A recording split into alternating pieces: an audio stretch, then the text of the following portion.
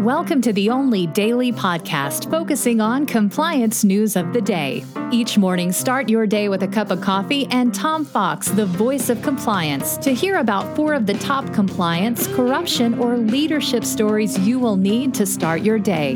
The Daily Compliance News is a production of the Compliance Podcast Network. January 20, 2021, the inauguration issue. Today, Joe Biden is inaugurated as the 46th President of the United States.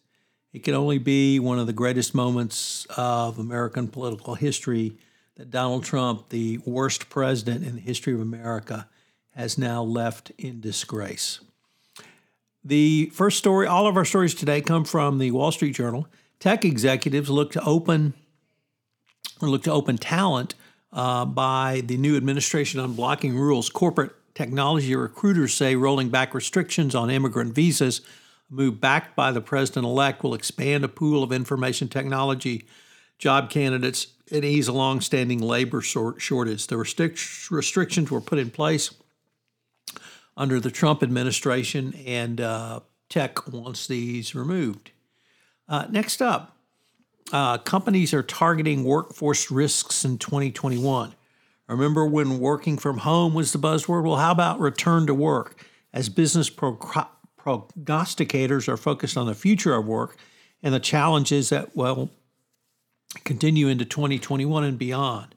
Transformation of the past year, obviously due to the coronavirus health crisis, has heightened dangers related to business continuity, cyber security, culture, and talent management.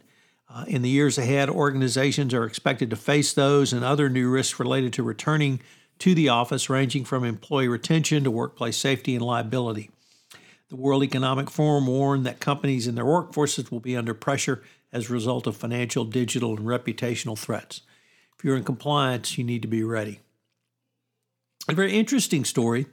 In 2020, more finance chiefs resigned than in previous years. 37 CFOs stepped down from S&P 500 companies, up nearly or over a quarter from 2019. The pandemic put more pressure on corporate balance sheets and the executives who manage them. The number of CEOs who CFOs, whether they couldn't take the heat or just decided, maybe now is really a good time to retire, was something that was not foreseen. Yet CFO tenures are becoming shorter and shorter, averaging 4.6 years at Fortune 500 companies. So turnaround and turnover in the executive ranks is certainly something that always is troublesome. And now we have that in the CFO ranks. And our final story is activists turn towards ad buyers. New shareholders resolutions called on Home Depot and others to not place ads which violate human or civil rights by funding platforms that spread hate and false narratives, such as the narrative spun by Trump around the election. This is going to be very interesting, and I would ask you to consider it once again from the compliance perspective. What does this mean for the compliance officer and the compliance function? How far down do you have to go to vet partners that you're spending money with? So another level of due diligence, another level of supply chain risk management, and I think the compliance professional needs to be aware of these, certainly be ready to shift when social media or social justice movements arise. And I don't suppose any of you had Trump leading an insurrection and attack on the U.S. Capitol as he did on your risk management protocols for 2021, but it demonstrates just how quickly things can change and what can happen to companies that fall short in the public's eyes.